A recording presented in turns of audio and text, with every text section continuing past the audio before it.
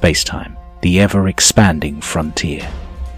These are the records of the most needlessly complicated rewatch of the Star Trek franchise ever. Its mission: to locate every second, contemplate every eon, from outside time to the Big Bang, to the 20th century, to the end of all existence. To do what no sane entity has ever done before. This is the Temporal Trek podcast.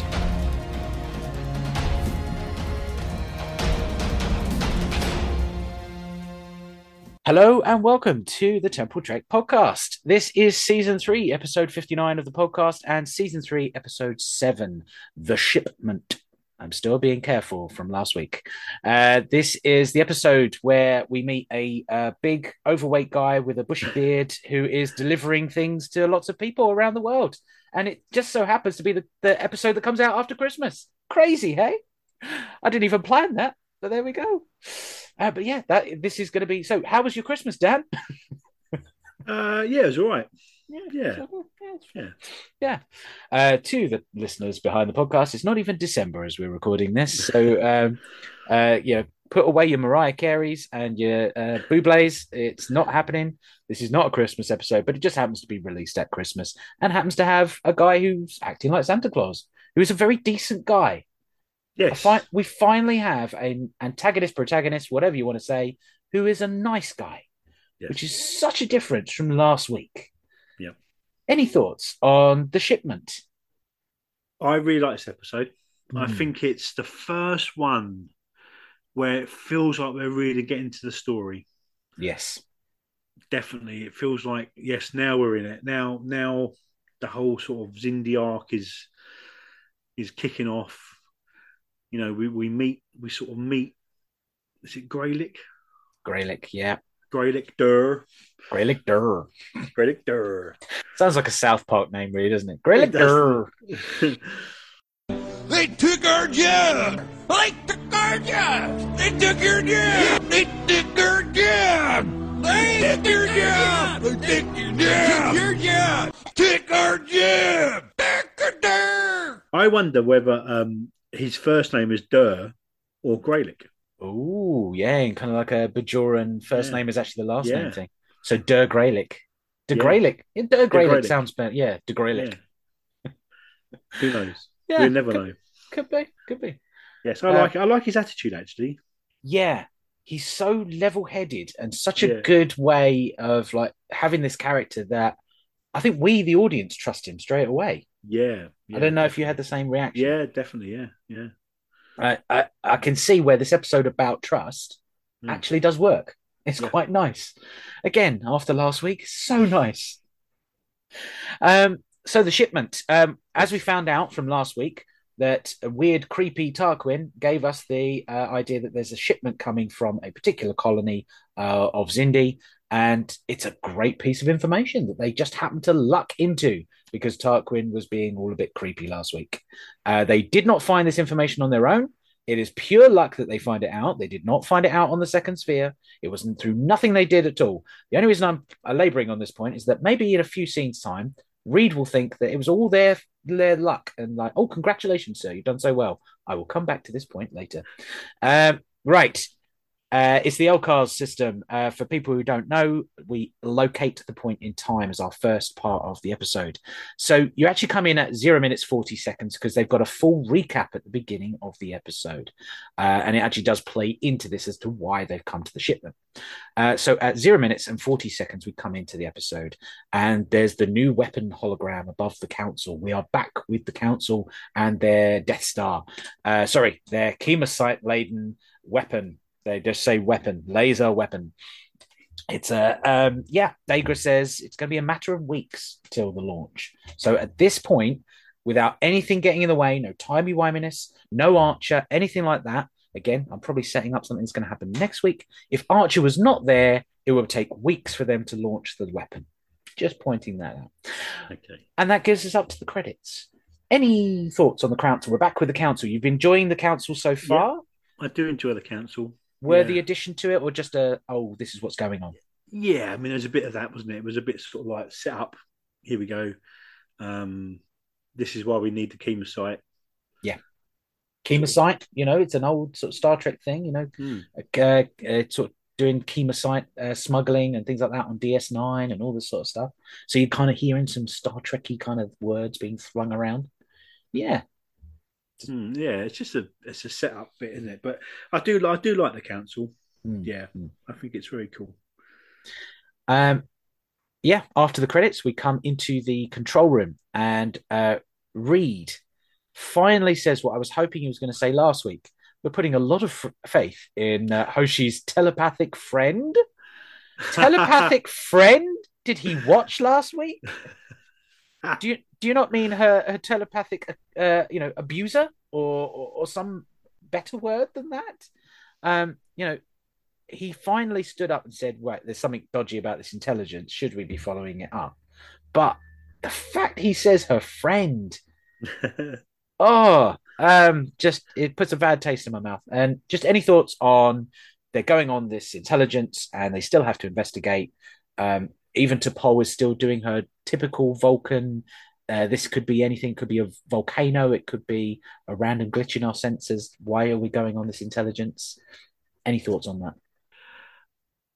I think by this point they've got to. I mean, we've said this last week. What else are they going to do? They've got no. They go fly into the expanse. Mm-hmm. They know it's a Xindi. They don't know where the Xindi are. They don't know anything about the Xindi really, other than they know there's insectoids. Mm-hmm. Mm-hmm. So as far as they're concerned, at the beginning, they're just insectoids. They, what are they going to do? I mean, they've just got to sort of piece together. Mm-hmm. And this is just another example of that. And I mean, I think the reason that Reed calls him her friend is because that sort of justifies Reed's behaviour. It's sort of like, there's too many parallels. Reed feels uncomfortable to be exposed in this way that he, this is his behaviour, and he realises, so he's just got to be like, friend. It's like, if I don't say something, they're going to look at me. Oh no! Yeah. Oh, British men with bad names in glass houses throwing stones. Oh, yeah, that's very true. Oh God, yeah, he was just looking out for himself. That's so Reed. That's such a Reed move. But they're going to hide behind a moon to mask their warp signature. This is now the third time in Temporal Trek that anyone has ever done this.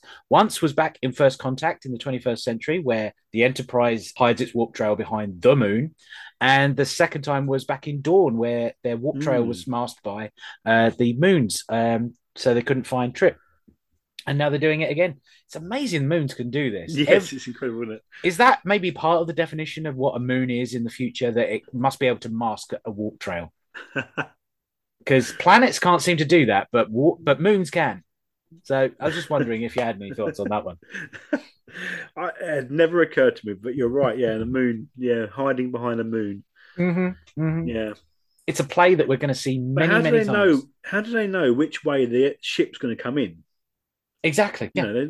I mean, if it was a glitch in their sensors, they have no idea where the traffic's coming. Yeah. It's like, or if someone's just going to be leaning out of a porthole and they look, oh look, there's a starship just over there. Look, kind of looks like that human one we've been talking about in the news all the time. It's crazy. And then he flips on, the Xindi equivalent of Fox News, and it's like, oh yeah, this ship, it's a wanted ship. Oh, well, that looks like the same one over there. It's crazy. There we go. Major Hayes is finally coming. Yes. Major Hayes is finally with us. Yes, absolutely. He was absent for weeks and did nothing, but now he's finally coming with us. The shuttle lands down and they pretend to be a meteorite. I thought it was kind of like a neat little trick, bouncing off the atmosphere and all that kind of stuff. However, I will say, at no point has it been said that they lost the 2 Suluban pods. The ones with the cloaking devices? Wouldn't they have been very useful at this point? Oh, yes. So, absolutely. The other thing I thought about is why do they land 12 kilometers away? I mean, because if they've got sensors on the base, then I'm guessing they would go more than 12 kilometers.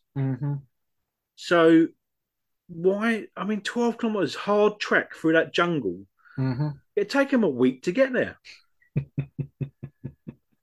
It's just like, what? That's a bike. I mean, 12 kilometers will take you forever. I don't get it. And they seem to always do this. Why do they beam down miles away from where they need to Yeah, be? Yeah. I mean, they say a clear landing site, but there's yeah, nowhere in a 12-kilometer yeah. radius that's clearer than what you managed to find. Wow, what a very selective jungle that is. Um, they walk a little bit and finally find a massive complex in the jungle after 12 kilometers. Yeah. Um, we see the arboreals for the first time. Yes, we do. Now, it's a weird sort of matte painting shot. It's not CGI. You've got the Mm. matte painting in the background, and then you've got this filmed thing that's in the foreground. And the actors are doing this weird kind of arboreal walk, which I really Yeah, enjoyed. But then yeah. there's the one guy who comes out the door and he just looks like he's in the hood. He's just kind of like, he's got that, like, he's just a guy who's just walking around and like, hey, how you doing? He's not doing the walk at all. So all these other actors must have clustered together and said, oh, look, there's a really cool thing we could do as an arboreal trick. You know, they've got a little video on the computer behind the camera. It's like, this is what arboreals walk like. Oh, let's try that. Yeah. And then this one actor just could not be bothered. Um, just any thoughts on the look of the structure and all that kind of stuff? It's real. It's got a real Star Wars look, isn't it? It's almost like is there that I can't remember what film it's in, but there's like a sort of almost like a big satellite dish thing at some Mm. point. Mm-hmm. Is it on it? Is it on? Is it Force Awakens where they go on the Star Killer base and they're walking Yeah, around? yeah, Mm. and but it's almost it looks a little bit like the base in Return of the Jedi as well, doesn't it? Oh yes, yeah, Return of the Jedi, yeah, and the Yeah, walkers are outside and all that kind of stuff. yeah. That's it. It's got Well, that definitely got a Star Wars look to it. you got the Arboreals, you got the Ewoks. That kind of makes Yep, sense. So I think yep. they're continuing this Star Wars theme that seems to have come out. So yeah, I can see that. That's really good. Maybe that's how they got through the 12 kilometers. They actually found like a walking device that the Zindi just left in the jungle. Um, Speeders. now, yeah, speeds. Oh, that would have been so good. A speed chase. That would Yeah, have been that'd brilliant. have been cool, wouldn't it? Comms channels seemingly Yeah, undetected in a very highly sensitive base that is making something that is well sought after. You know, even if they are a commercial business, which we yep, eventually find out they are not part of the Zindi yep, infrastructure. They are purely just there to sell Chemosite to a range of different customers, but they got no security whatsoever. yep. They can't detect something on a moon that's over there, and they're not detecting unsecured channels because they at no point they say this is a secure channel, it's cracked, it's encrypted or anything like that. That's it. There we go. They walk into a lab and they see some Yes. bad CGI, but at least the arboreals are all walking the same way. So they program the CGI to do the big arboreal walk, but that one actor still couldn't be bothered to do it. Um, Reed finds a compound, a weird compound, and rather than maybe leaving it alone, not touching it, getting some gloves or something, he just picks it up with his hand. Um, at this point, the Arboreals walk in, and we get to meet Greylick, Greylick Yep. Dur. Goddamn! We don't know his name at this point, but he is Greylick Dur. We now get an idea that they actually need this. We get the name of it. It's called Chemosite. They need this shipment. And the guys are just hiding to the side in the lab. Uh, Clearly, our burrows are not very observant, are they? Because they're just like just hunched down slightly. I mean, we find out later that he goes hunting for tree Yeah, grubs and stuff. So he must be an adept hunter, and he couldn't hear three humans yeah, breathing right next to him, yeah, and or smell them. And they've got these yeah, massive noses. yeah, They should be able to smell something, shouldn't they? There's a very keen scent. All he notices is that the canister really wasn't where I left it. Oh, yeah. that's unusual. But there we go. They beam the canister back to the Enterprise. Again, nothing can sense or detect a beam out to a ship that's not even in orbit. It's in a moon. There we go. It's interesting that the sensors can't pick up the ship behind the moon, but they Mm-hmm. can transport. Yep. Yeah. It's so inconsistent, this bit. I just didn't know why they couldn't figure stuff out. And eventually we're going to go to like how the reptilians try and find them. That works. And again, the reptilians don't sense a ship on the far side of a moon. They don't detect communications frequencies or transporters. I mean, that's a pretty big weakness for the Zindi, isn't it? Yeah. Maybe that's the only way we can believe that this one ship, the Enterprise, is going to take on the entire Xindi all on their own. Speaking of taking things on, Archer seems to have lost his superpower this week because he actually sits down in the forest with Hayes, with Reed, and they talk about, right, we're going to analyze this shipment of Chemosite and we're going to track the shipment. And he explains every step of the way. He doesn't just go, I've got a great idea, and we go straight to the next scene. He actually explains what's going on. It's crazy. Almost like being near the Chemosite, maybe it's thrown him off his game. I don't know. So yeah, he lost his superpower this week. They track down Greylick and they burst into his house. Yes. So maybe he loses his superpower when he's going to abduct other people. I was thinking maybe that's the whole reason. Yeah. But Greylick, just any more gushing about Greylick and the actor, because we talked about him another time. But yeah, Greylick, did you like him? Yeah, he's cool. Yeah. Yeah, he's very cool. Right from the start, he's just like he's like a sort of avuncular old dude, and he just like chilled out. He's got a weed plantation on the side, and he just sort of he's like an old hippie basically, and he's like just chilled out, making he's doing a bit of chemistry. Does a bit of chemistry on during these work hours. Does a bit of like drugs chemistry and in the evenings. Got some acid. We never saw his office. Maybe it's full of tie-dyes everywhere. Yeah, he's exactly. Just sat there, just relaxed. It's like, hey, you're going to abduct me? That's fine. Can I just going to roll one? It's fine. Yeah, exactly. Yeah.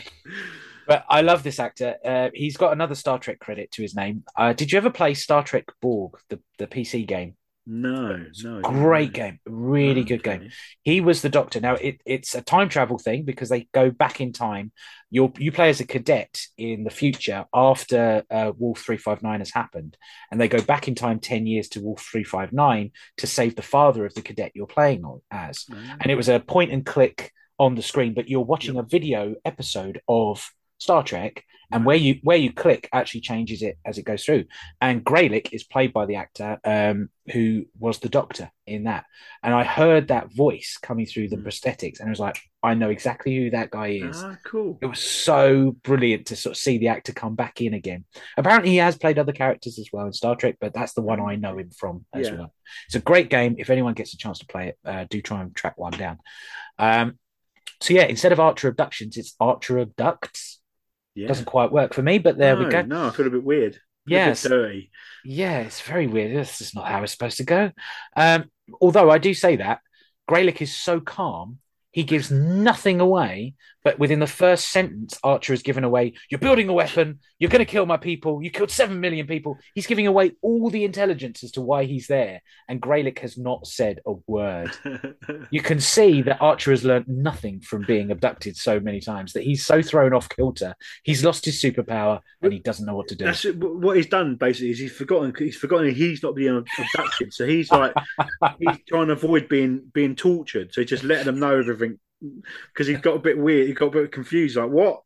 Hang on, I've been abducted. No, hang on, I've not been abducted. I'm abducting. What's happening? This is the bit where I tell you everything after you punch me in the kidneys. Exactly. No, oh no.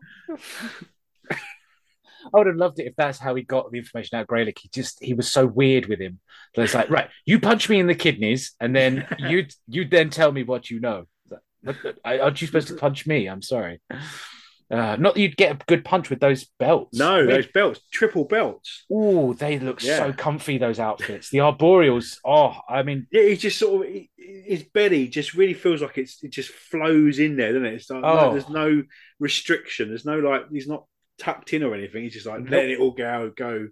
So comfy. I want one of those. I mean... In the cost of living crisis, we haven't put the heating on for about a month now. So this house is freezing cold. Those onesies with that, that looks so warm.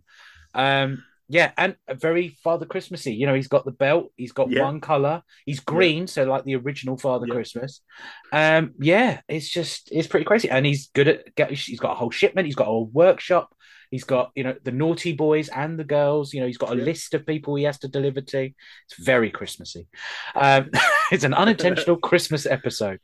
Maybe we should have that that's another Nexus Nights unintentional Christmas episode. Yes, what would make a good Star Trek Christmas episode? Exactly. I love it, mate. We'd do that. It's all about trust and friendship this episode, which is very Christmassy themed. So Yeah. there we go. We find out that chemosite is a multiphasic isotope, so does give that bit of information after Archer has completely blurted out the whole reason he's there. Trip and T'Pol then find out it's the same quantum signature as the weapon that they took off an insectoid way back in Rajin. So again, Rajin's got a new thing. It's actually brought it in. Yeah. We still have not redeemed Extinction, though. I'm just saying.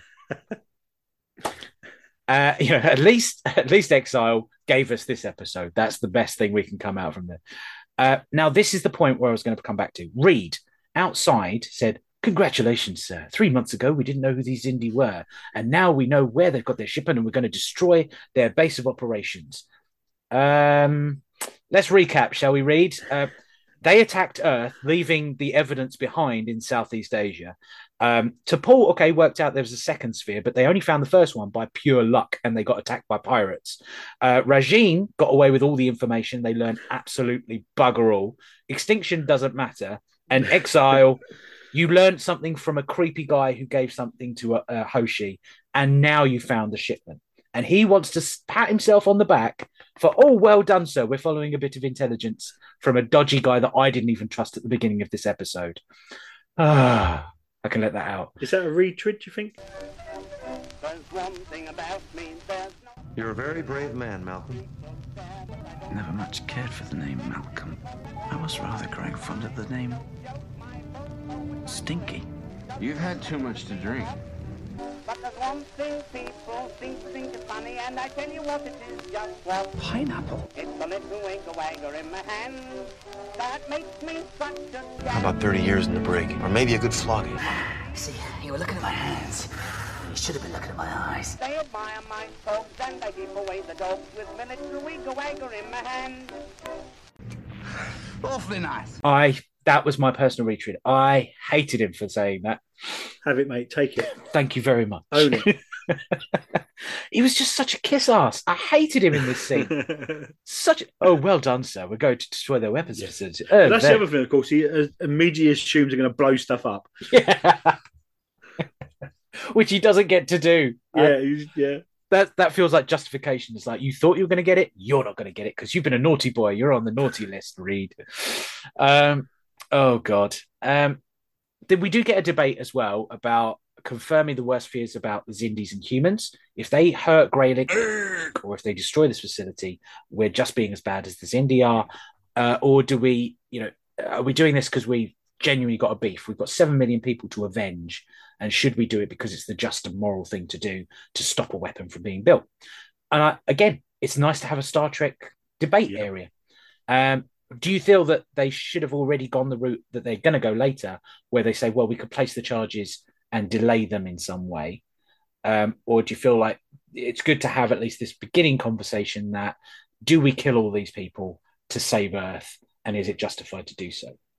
I think it's really interesting because I think Archer, already in the series or the season, I think there's been I don't know if a change in Archer or whether, I don't know, but already I feel like he's beginning to think differently to the way, that instinct to sort of revenge. Archer isn't keeping up with that. He's changing, and I think this episode changes him massively. Mm-hmm. I think in some ways I don't know if it changes everyone else as well, but it certainly changes Archer, and it leads to, in the end, it leads to the victory, I suppose. I think if they had tried to defeat the Xindi as such, then how would that have happened? As you say, with one ship, it just, they couldn't have done it. No. And this is a beginning of that change of tack from Archer, certainly. I don't know about the others yet, but certainly Archer seems to realise that, in fact, he has to. I mean, I think it's like all wars, more or less. Really, in the end, you have to talk. Mm-hmm. You have to find common ground, and because that's how you solve these problems. You can, look at what the Xindi did to themselves. They destroyed their entire planet because they couldn't find a solution. Mm. And this is the same for this situation where, there's no way that Enterprise can defeat the Xindi. Mm. But you can build bridges and you know and discuss and talk and make them see you as people, or see you as not just this sort of vicious enemy Yeah. that they know nothing about. This is what happens so often in conflicts, isn't it? Mm. It's a bit like sort of Northern Ireland. The whole sort of idea of the Protestants and the Catholics and the nationalists and Republicans. Nationalists, yeah. That they're split literally by walls and stuff in Northern. How can they ever talk to each other if they can't literally talk to each other? And so they'll always be the mysterious, the other. They'll always be not quite as the same as your lot. And I think this is what I think, which is one of the strengths to this season, is that there's this really interesting arc where Archer, I think, starts off wanting revenge, and understandably, because 7 million people have died, so of course.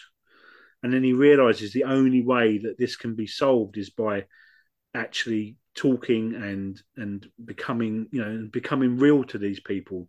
The Xindi don't know humans. They don't know. I don't think they never met a human. They killed 7 million people. They had no idea what they were like. Had no understanding of them at all. So to them, they were who cares in a way. I mean, I know but it's easy to kill people when you don't know them. Yeah. When you know somebody, it's So I think this is the start of a really interesting arc. With Degra and stuff, and and the whole sort of thing when he meets the council and all the rest of it. Yeah. And it's the only way they could have won. Yeah. I mean, it's that great line with Greylick when Archer does give him all the information. He says, "You attacked Earth. I'm from Earth." And Greylick's like, "Is that supposed to mean something to me?" And it's only that Earth-centric way of viewing of how important humans are that you would think that. But yeah, to him, he's never heard of Earth before. Yeah. He's just a chemosite dealer. He just makes and purifies chemosite. He's not even involved in weapons tech. Yeah. He just happens to have one application for what he creates. And to say already at this point, we need to destroy this facility, and which is where Reed's coming from. Yes, tactically that makes sense. You want to delay your enemy and stuff like this, but the fact he's already willing to murder every arboreal that he can see on this planet. But Archer hasn't gone that far and does want to go that way, and says, well, let's just create charges to destroy the facility, but not necessarily the colony, and do it that way. I suppose that is one thing that we did get in Extinction, is that at the end, Archer wasn't willing to give up that society. He kept that virus, the thing. You're desperate, aren't you? You're desperate to. I just want that 45 minutes of my life to mean something. I'm sorry. Hour and a half, because you had to watch it twice. Yeah. He brings in twisted bits of metal as evidence. That's not going to work, is it? I mean, it's never worked on him when he's been abducted. Why would it work on Greylick? Phlox and Trip now dissect the weapon to try and learn a little bit more as well. And Phlox says it's the most sophisticated bit of bioengineering he's ever seen. Last year, he met the Borg. So, I mean, the Borg just sitting over there, am I just nothing to you? I'm sorry. In a hive mind way of saying it. Are we, surely? Yeah, are we just... oh God, there's been no impact from that Borg episode whatsoever. No. They didn't learn anything. They didn't try and figure out what it was. I mean, they could have used the little nanovirus. Did he save a couple of nanites in a little pot somewhere? He infects the weapon with them. I don't know. But they take out the little slug. It's literally a slug. It's a slug weapon and a slug. Yeah. And he touches it. He smells it. He doesn't think... Again, nobody puts gloves on in this episode. That is one thing that annoyed me this episode, I will say. Greylick now scans this piece of metal. He now sort of believing this story that it's coming across. We learn about the 5 species. Oh, I suppose it is 5 species. Well, there was a 6th, the avian species. We learn this wonderful story, the backstory of the Xindi, told in a wonderful way by a great actor with a great voice. Just any thoughts on the fact we've learned a little bit more about the Xindi as well? Yeah, that's very cool as well. And I think the avians are Mm. so enticing, aren't they? Mm-hmm. I'm guessing they didn't do it because of the cost of CGI. Yeah. That must have been what it was. Mm-hmm. But yeah, I would have loved to have seen the avians. That's very true. Yeah. Admittedly, I mean, the council chamber must get a lot of cleaning bills because can you Yes. imagine that circling around your head and straight, Yeah. I got my notes there. Sorry. Sorry. He's kind of sat on a perch, just Yeah. straight down. And there's just like this tiny little arboreal sweeping it away as he's trying to. Sorry, don't worry, I'll take a couple more minutes. There we go. Get the cleaning. Um, but we get the reptilians arrive and they want their 100 kilos of chemosite Yes. with a very deep voice reptilian. Yes. Did that throw you out? Because it threw me out. A reptilian, I don't feel like should have a deep voice Okay. like that. It didn't work for me. I kind of feel like he should have been another like humanoid type Zindi or ape-like Zindi, and I felt like there should have been another reptilian with a slightly higher voice because reptilians. I don't know. Okay. I'm so thrown in with the Gorn. I think you know when the Gorn Yeah. in Arena and it's like Yeah. talking like this. Reptilians just sound like that to me, and I don't know why. But a deep voiced reptilian just didn't work, and I don't know why. Just any thoughts? Well, I don't know. It didn't occur to me. I did notice how deep his voice was, though. It was remarkable, wasn't it? I feel like he could shatter the entire settlement with his voice. Just go Yeah. very baritone, and everything shakes apart. It'd be great. In sickbay, Phlox is trying to find a bioengineering way. Again, he learned something from regeneration, even if he doesn't want to tell us, of defeating this weapon. They find that delta radiation is the way Yes. forward, but not Omicron radiation. No, not Omicron. Yeah, which Well, we've had before. So That was so gross, wasn't it? That sort of Mm. bowl of. It's horrible. I'm never eating cereal again. I can No, tell you. exactly. What are they going to do with them? You're going to have to feed him to his bat, isn't he? Yeah, they're going crazy. What's he eating? It's just don't worry. It's just a couple of slugs. Don't worry about it. But equally, could they not expose it to Omicron radiation and overload the weapon by doing that? You've got a ton of slugs just like all over them. pouring out, yeah. Yeah, like create an Omicron weapon. That'd be way more devastating than killing the thing, surely, because you just reload it with a new cartridge if it's just killed. Yeah, there we go. Greylick confirms that there is a shipment. He wants to help now. He has sort of been won over, and he gives a reason of being prideful in his craft, and that's the reason. It's not necessarily that he trusts Archer at this point, but he feels complicit in the death of 7 million people. But it's more about the pride of what he's done with his work. And again, I was just wondering if you kind of bought that. Do you feel like the actor did enough to sort of convey that? Or do you feel like he has trusted Archer and it's just another layer? I think there's a bit of both. I think you're right. I think, I mean, we don't really get a lot of stuff with the Arboreals, do we, overall? But they do seem like a peaceful people. Yeah. So I can't imagine they were overly warlike, so he would have felt guilt. And I think, I think he does think of himself as a craftsman. Mm-hmm. And does he want his craft to be used in that way? So no, I think there's a bit of trust there, and I think there's also a bit of sort of pacifism, I suppose. Yeah, and I think the reptilians at one point do say, "Oh, they're such slow creatures, or they're slow, very lazy creatures." And Dagra tells the reptilian, "Maybe you could learn something from them." And it just proves again they're really nice as a species. Trip tests the weapon. It's been triggered. He uses the force fields in the torpedo room. Yes, so he does. even though they are firing the weapon, and T'Pol does point this out, is it really a good idea? Yeah. Finally, T'Pol has finally pointed out maybe firing things in a torpedo room is a bad idea after 2.5 years. But they use force fields this time from Vox Solar, so a callback for 2 years ago. And it overloads. They beam it out into space. No one detects this explosion. No. Admittedly, it's only a rifle, probably a tiny little, and that's it on a sensor. But no one detected it. Planet. Dagra is watching the CGI actors who are now still walking like arboreals. There we go. No sign of that one actor who couldn't be asked. The deep voice Reptilian is still trying to figure out where they are, and they hunt down the guys with drones. Yes. Those drones are bloody fast. They are. Yes, as Malcolm says, bloody fast little buggers. Archer gets it first time round, but yes, Reed the security and Hayes miss it. Yeah. That's how good Archer is. Maybe he's lost his superpower, but he's got great aim. Who knows? Very, again, Star Warsy for you? Yes, definitely, yeah. Yeah, looked a little bit Star Warsy to me. It reminded me of the there's the assassin ones in is it Revenge of the Sith? Yes, Revenge of the Sith, where they're trying to kill Padme, and the sort of puts the slugs in. It just reminded me of those. I don't know why, which would have been quite fitting for the Xindi, considering they use slugs for their weapons as well. So I would have thought, put one in, flies into a bit of delta radiation, you get a million, and then they just start killing people. Who knows?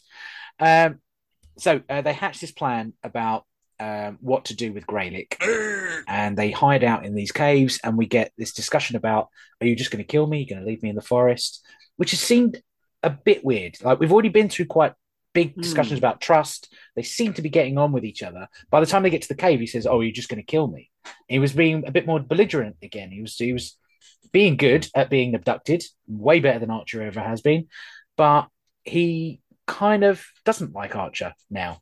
And it was just a weird sort of turn back on where we started on the episode. So I was just wondering if it kind of felt the same for you, or... Yeah, it's interesting. I think later on in the episode, Greylick is quite sort of bullshit with the reptilian, isn't he? So maybe there's a bit of that in their character. Maybe, yeah. So he's just being like, a bit sort of arsey. Lazy and bullshit. I like these guys. Yeah, me too, yeah. I'm really feeling it for our Arboreals, and they've got a great fashion sense, very comfortable fashion sense. I'm with them all the way at the moment, and I'm loving the hands. Whenever we get to see his hands and he gets to push it, very sort of Planet of the Apes. I was thinking very. Carol said the same thing actually. He just reminded me. Yeah, she said they look like Planet of the Apes. I was almost expecting him to be like Dr. Zaius or Caesar or someone. They have great hair as well. Have you noticed? Oh God! A couple of times when they walk away and they just got this really nice mane of hair at the back. Mm-hmm. And some of them are quite curly, and I'm very envious. Back in the day when I had hair, my hair would always curl up. So even when I tried to grow it long, it would curl out, and I hated it. But they seem to have figured out their way. I'm really starting to think I'm part arboreal here, because they really do. They make a good case to being arboreals. If I die and have to come back into a fictional universe, that's what I'm coming back as. Cool. I'll make my chemosite and I'll be happy. T'Pol and Hoshi have a little job that Archer wants to do, and Archer gets his groove back. He gets his superpower back because he says, I've got a little job for you. Never says anything, but they figure out what they've got to do. So it seems like once he's stopped abducting Greylick and they become friends, he gets his superpower back. So he realizes his kryptonite was chemosite. There we go. They are going to track, basically. They're going to not only tamper with the shipment, but they're also going to track one of the bits of the shipment as well. So now they're going on two fronts. Just like the Xindi Council have now got two weapons. You've got your Death Star and your bioweapon. They have now got two ways of trying to get information. Delay them and also track them, which is, I think, a really sensible idea. They're not just sticking with one point. And it comes into what we discussed last week, where Hoshi said we don't have the luxury of having just one thing at a time. We have to do two things at a time. Just any thoughts on this gambit, that they're going to finally get smart about it, or are they placing too much trust in Greylick at this point? No, I don't think they are. I think in the episode, Greylick quickly becomes trustworthy. I think you said that early on, that that we trust him from the start almost. He's got this atmosphere about him. He doesn't feel oh God, can you say the word for me, please? Duplicitous. Duplicitous. Thank you very much. Yes, I've just had a coffee. That's why I can say it. He just comes across as being very straightforward and a decent person. Yeah. He's got that twinkle in his eye. They've got to. The tracking is a good idea. Yeah, and it makes perfect sense. If you're going to try and find out where the shipment's going, exactly. Yeah, you want to know where it is. Yeah.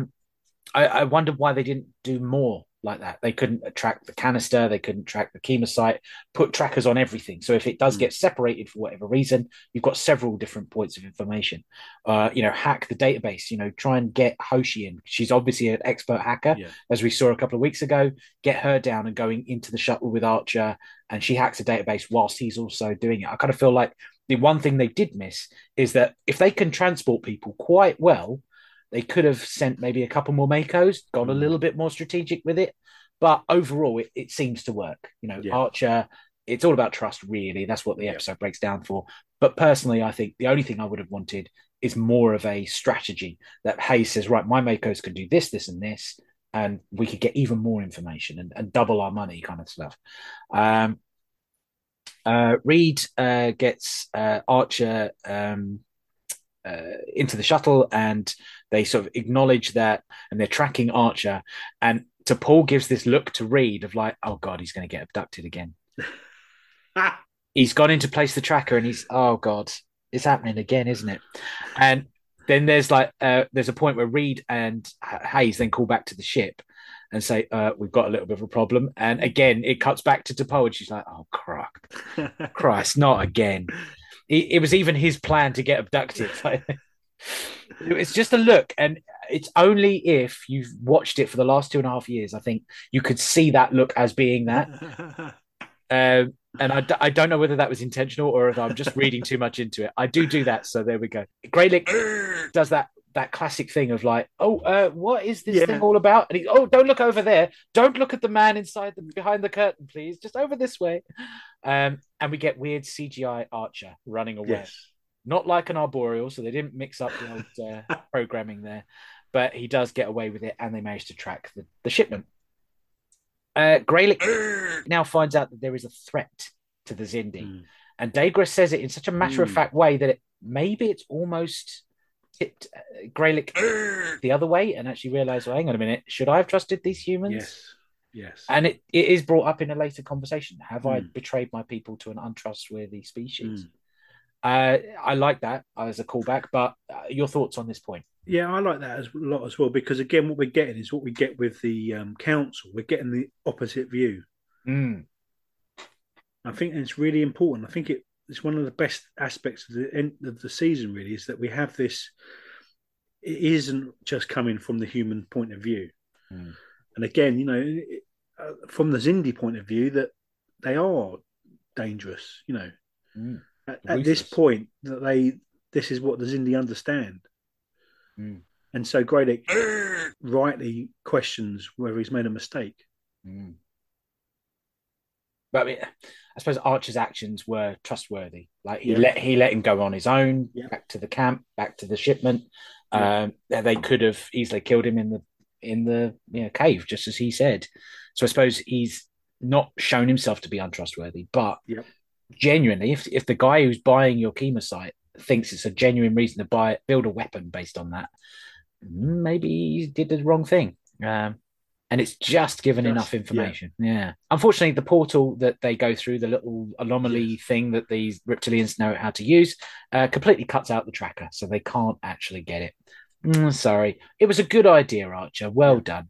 I mean, you didn't explain it to us, but there we go. We'll trust in your superpower. As we always are about trust in this episode, Greylick ends on one note before Archer leaves. Remember that not all Xindi are your enemy. And a great sentiment for me. Again, any thoughts on that line? I think, again, it feeds back into what I was saying earlier about the fact that Archer is moving from a position of attack and not revenge and all that sort of stuff to realising that he has to gain the trust and sort of humanise the humans to the Xindi. And I think this is, and it's, I think as we move forward, again, I mean, I'm trying to remember a bit, but I think Archer's attitude changes at this point. Yeah. and he does start to try to, he thinks, right, we've got to make contact. We've got to somehow convince them that we're not the problem. And again, in the background, the whole thing of the spheres is building that argument for them. Yeah. So it all sort of coming together. Again, I think this episode is, again, maybe next week, I can't even remember what next week episode is, but maybe next week I'll be going, oh my God, what have they done again? But, it's a change in tone, I think, at this point. Yeah. It's that classic sentiment. If you've got an enemy, you need to recognize that not everyone who looks the same as that enemy is that enemy. And, it makes for a classic episode. It's so nice to have a proper Star Trek episode. Do you remember those things? I do. I've heard of them, yeah. Yeah, they're so wonderful. It's almost like the last 4 or 5 weeks have just been tough, really tough to watch. And it was so nice to have themes to pull out and, trust, friendship, not judging people by the same things or the actions of other people of the same race. It fills me with such joy. Like the warm joy, the glow of Christmas. This episode delivered that for me as well as some wonderful, wonderful arboreal fashion sense. And they leave. The Enterprise leaves orbit past that moon, completely undetected, to ominous music, because things have now changed, because they've got to go and trek down where that shipment has gone. Yeah. And that's it. The episode ends at that point. So with that, we've located the point in time. There were no time stamps. I will say that. Just trying to remember, we're working in a time frame here. Yet again for the Temporal Trek podcast. So we haven't located the time, but we're guessing it's another week or so since Exile, and we'll kind of work out where we are. You're just not thinking fourth dimensionally. Right. I have a real problem with that. Hopefully another few weeks' time we'll get a proper day. Although Reed did say 3 months since we've left, and that was about May time, I think I worked out, or June time. So we're in the September-October point of their time sphere. But again, he said 3 months. It's not very inaccurate science, so it's not going to be great to get a date out of that. It's timey-wimey thing. Timey what? Timey-wimey? I've no idea where he picks that stuff up. Next is consequences. Question whether it addresses the consequences. The concept of learning from one's mistakes shouldn't be difficult for a Vulcan of your wisdom to understand, Ambassador. I don't wish to contradict Captain Archer, but learning from one's mistakes is hardly exclusive to humans. What are the consequences from this episode, The Shipment? Well, I think, as I've said over and over, it is that Archer moves his position, I think, or begins to move his position. So it changes the whole dynamic of the mission. So it's quite big consequences, really. I think they are a step forward. They know, they've got a sort of they had a tracker. Whether they're about to pick the tracker up again at some point, I can't remember. But yeah, so I think it's an important moment. And we learn a full history of the Xindi. We know that actually there were 6 species. We've at the point of this, we've only known 5, but there was a 6th one that was lost because of the arrogance, because of the deception of 2 of the other species working together. Weirdly, they went for charges under the planet. They went to destroy the planet, the insectoids and reptilians. So clearly their way of attacking the humans is just that it worked for us. Why don't we try it on the humans again? Yeah. So the consequences are that the Xindi seem to have a modus operandi. They like to do their same thing over and over again until it works. So we've got that. We've got a tainted shipment. So the weapon is now delayed in some respects. So even though Degra says it's a few weeks, Archer has had an impact at least. Yeah. And we've got a tracker out there that hopefully we can find at some point. Yeah, so quite consequential. And again, really nice to have an episode be consequential again. I'm not saying that I haven't enjoyed the last 5 weeks. No. But this also comes back to this thing. I remember I said it about a year ago, I think, where the thing about season 3 is I really didn't like the episodes that stepped away from the arc. And so far, I've been proved right. There are some episodes, I think, that aren't anything to do with the arc that I really do like, and I'm hoping are the exception to that rule. But so far we've had episodes that sort of push the plot forward, but you could have retold them in a million different better ways, as Star Trek has done with other series. And this one finally felt like it was part of the arc, could not have gone any other way. There are niggles and story points, sure, but it feels like we're finally back on track and we're trying to find this Xindi. We're not dealing with exiles who are being creepy and people turning into monkey men. There you go. So that's Consequences. Alterations, expansions. I think Greylick does come back, doesn't he? He gets mentioned, or we talk to him one more time.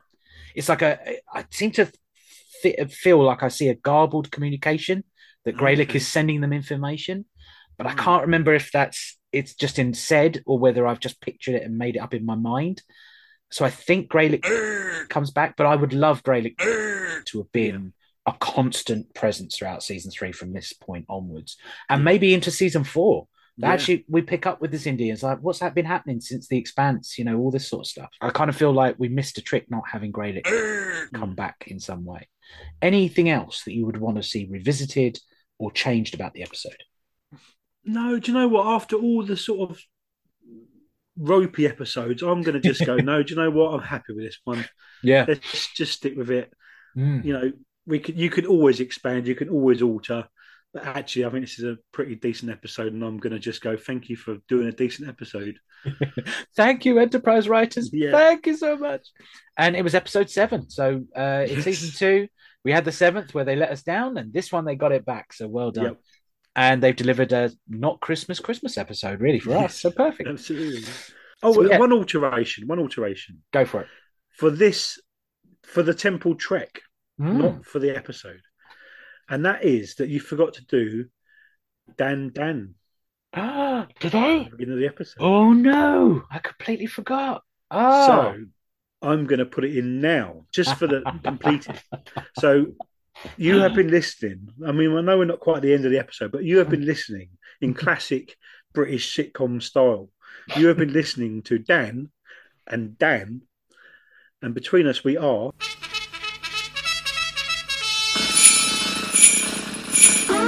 Dan. There we go. Maybe I'll find some Christmas tingly music and I'll put it in the background as well. I'll have a little Christmas version of our jingle. Oh my God, I can't believe I forgot to do that. Yeah. Oh, wow.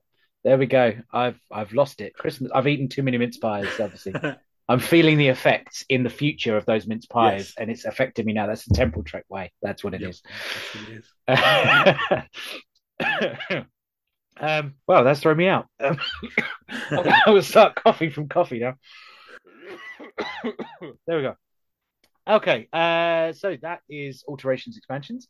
We move on to recommendations. The pirate criteria. Ours. Arg, me mateys. What did you think of the story? From my perspective. That's one way of looking at it. I'm going to recommend it. Arg, me mateys. That I did remember. Yes. So, recommendations for Star Trek fans. Is it a good episode of Star Trek in and of itself? Yes, it is a good episode of Star Trek in and of itself. It does have a problem in that it is part of an arc. So it is quite difficult to recommend as a single episode. But I think if you had watched Enterprise Season 3 before and you just wanted to dip in, I think this is a pretty good episode to dip into. And, if you'd watched Expanse, Xindi, Anomaly, just watch the recap where we find out that Tarquin gave us a bit of information and then straight into this, you would have missed nothing. Yeah. Like, there's literally nothing, because I know Regine kind of brings up the idea that they've got this second attack of a bioweapon. Yeah. But really, I mean, it stands to reason that a military structure would have several weapons at their disposal. So you wouldn't need to know that they suddenly now have the data. They could have figured that out for themselves. So, you could easily see this as the next episode in a series and just forget the last 4 weeks quite easily. Hopefully. Wish that we could forget from the last 4 weeks. But that's it. So, yeah, I agree with you. It's a really good episode, a lovely performance from a guest character, and you really do believe that you could trust this guy. And yeah, Santa is an arboreal. The other thing, of course, well, I forgot to add in consequences, is that when we go to a Star Trek con, we have to cosplay Grey, don't we? Yes, we do. Hairy hands, big hair. Oh, just walking around, just strutting around. Or one of us does I'll be the actor who couldn't be bothered. And then if you want to do the arboreal, or I'll do the other way around, that'd be fine. Oh, God, that'd be so good. Carrying around canisters of Chemosite. That'd be great. Oh, brilliant. Is that supposed to mean something to me? So to non-Star Trek fans, do you think that this is a good way of getting them in? I know that it is stuck in the arc, but do you feel like the performances, do you feel like the theme comes across strongly enough for a new fan to draw them in? Oh, this could be Star Trek. This could be something interesting. Yeah, yes, I sort of do. I think I wouldn't recommend this episode. Yeah, that's what I was coming from. But if you were like flicking across the television and it come up and you started to watch it without really knowing, I think you would enjoy it. Yeah. I don't think it's one you can recommend as a starting point because of the sort of problems with being in the arc and all the rest of it. But it would be a great episode to stumble across. I think. Yeah. Yeah. Because I suppose they could lobby that argument of, oh, everything's solved in 40 minutes. Like they gained his trust in less than that time, and we're suddenly trusting this guy now, you know. But I think the actor gives a good enough performance that he would actually genuinely convince you that Archer has won his trust and has convinced him. So I could recommend it, but yeah, like you say, not the first thing I go to, but it's a really solid episode and a really nice return to season 3 as an arc. So yeah.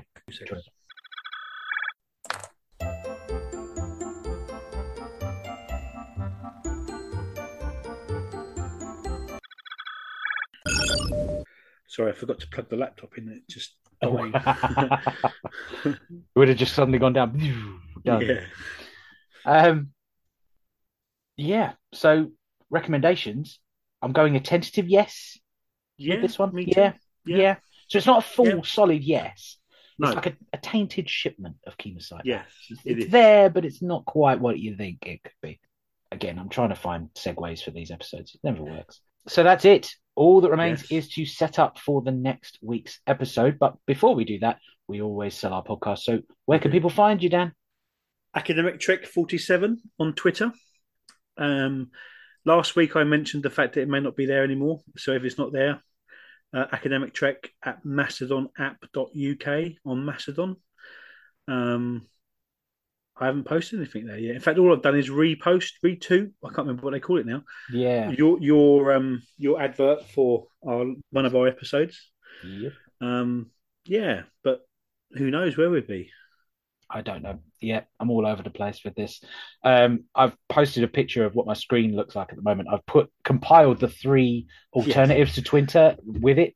So we've got a Discord server, we've got a Mastodon, and we've got Hive as well, which I've got at the moment looks like Twitter, but it seems very, very quiet. I'm not really finding anything at the moment. No, me too. And it's really difficult to use. Have you tried like copy and pasting information in or typing stuff? It doesn't automatically do all like capital letters and stuff. So you've got to go back and edit yourself as you're going through. Yeah. So nothing seems to quite replicate Twitter just yet. No. But yeah, so Hive looks the right thing, but doesn't quite work the same. Mastodon doesn't work the same, but is at least easier to share. So yeah, there's swings and roundabouts. There we go. Not all social medias are the same, and I hope we can never judge one social media by the other. Indeed. There we go. What a warming message for the end of 2022 as well. And this will be it. I think this is now the last episode for 2022. Wow. As I'm releasing this, and then our next episode will be in the new year, I think. If I'm not right, I'll eat my words later when I have to edit this. But I'll edit myself, then coming back and saying, "No, shut up, Dan. Stupid. Still got another week yet." So we're going to set up next week's episode. Join us next week for Season 3, Episode 60 of the podcast.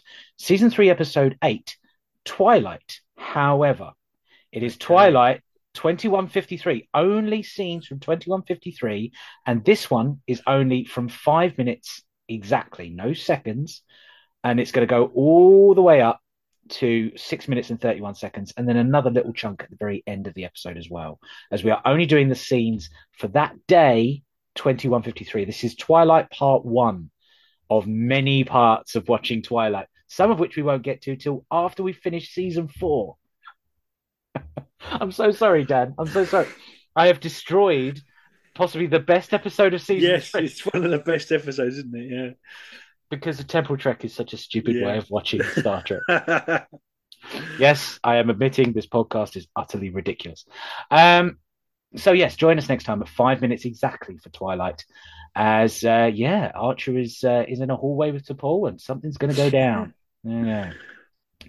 Right. As always, thank you so much for listening. Thank you so much for listening for 2022. If it is the last episode, if it's not, ignore me, and you've got another week to go. And we'll see you in another time stream. We will indeed. Greylick. Greylick.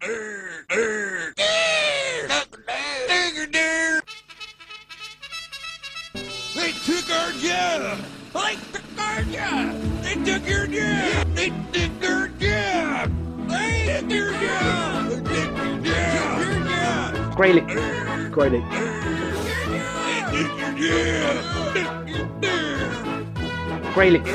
Greylick. They took our jobs! They took our jobs! Greylick. Greylick. Damn it, they took our jobs!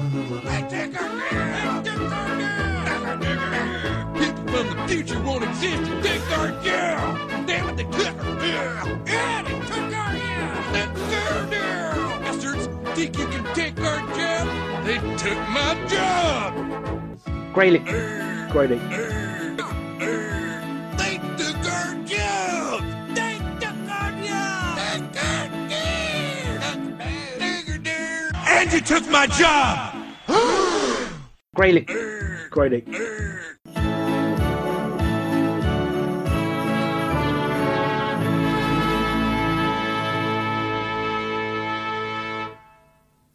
I hope you've enjoyed the show. Please remember to like, subscribe and review wherever you listen to it. If you would like to be a guest in the future or give feedback, you can contact me by either searching for the Temple Trek Podcast Facebook page or find me on Twitter at Rider_Coattail. Also search the Temple Trek Podcast. You can also find me on Instagram at Daniel_Hitch_writer. Scripted elements of the show are a work of pure fan fiction, and any views and opinions expressed in the episode discussions are my own or that of the guest. They do not reflect the rights holders of Star Trek. Any Star Trek sound effects or music are used under the terms of fair use and are not my own work. The intro music, Birthright by Audio Binger, is royalty-free from the Free Music Archive. Check out their work and others at freemusicarchive.com. The Temple Trek is a free podcast with no Patreon or sponsorship. However, if you would like to support the show, you can find my books by searching Daniel Peter Hitch on Amazon. Thank you very much for listening, and we'll see you in the next time stream.